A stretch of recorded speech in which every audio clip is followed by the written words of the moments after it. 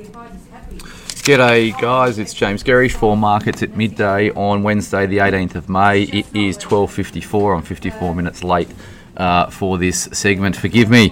The ASX is trading high today. We're up 71 points or 1% at 71.83 for the ASX 200. 154 companies are trading higher on the screen. 41 are trading lower. The best sectors being materials, which are up 2.66%. Property is up 1.56%. The laggards are staples down 0.34 of 1%, and the financials are flat on the session. Not a great surprise given the strength in CBA in particular on yesterday's session when the market was fairly flat yesterday.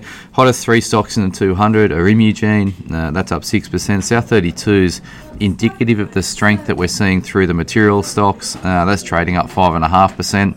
And Chalice is up 5.29 of 1%. On the flip side, we've got the weakness coming through in Eagers, APE. That's down 6% on a downgrade. Boral is down 3.5% on a downgrade, and Sims Group SGM is down 2.71%.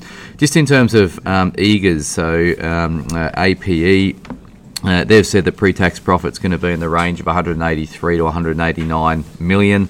That's down from 214 million last year. They've cited the slowness in, or the lack of availability of new vehicles. They're citing supply chain issues coming from China, and they're also flagging chip shortages, which have been a impediment to a lot of these manufacturing companies. So, and that's flowing into the availability of new vehicles that APE sells. So, hence why that stock is down on the market today. Boral is trading marginally lower. It's trading down 3.43%. They came out and said that floods on the east coast, higher energy prices, etc., is going to hurts profits.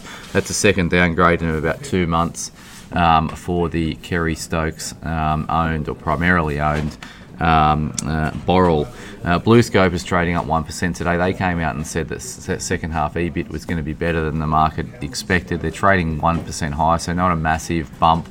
The market was positioned for some strength coming out of their overseas divisions, and that's what's really driven this strength in the second half. So BlueScope is certainly one to have a look at. It's been trading around this $18 mark for a couple of months now. It's trading at $18.18, so right down the bottom of its range, and that looks to be a reasonable one from an earnings momentum perspective coming out of the second half. Asian markets are mixed at the moment. We've got Hong Kong trading down 0.7%, but that had a really strong session yesterday, up over 2%. Nikkei is trading up 0.8%, and China's trading down 0.64 of 1%. Looking at US futures, all marginally lower. E-minis are down 0.09%. Dow futures are flat. Nasdaq futures are down 0.18%. Have a great rest of your day. I'll speak to you soon. Bye for now.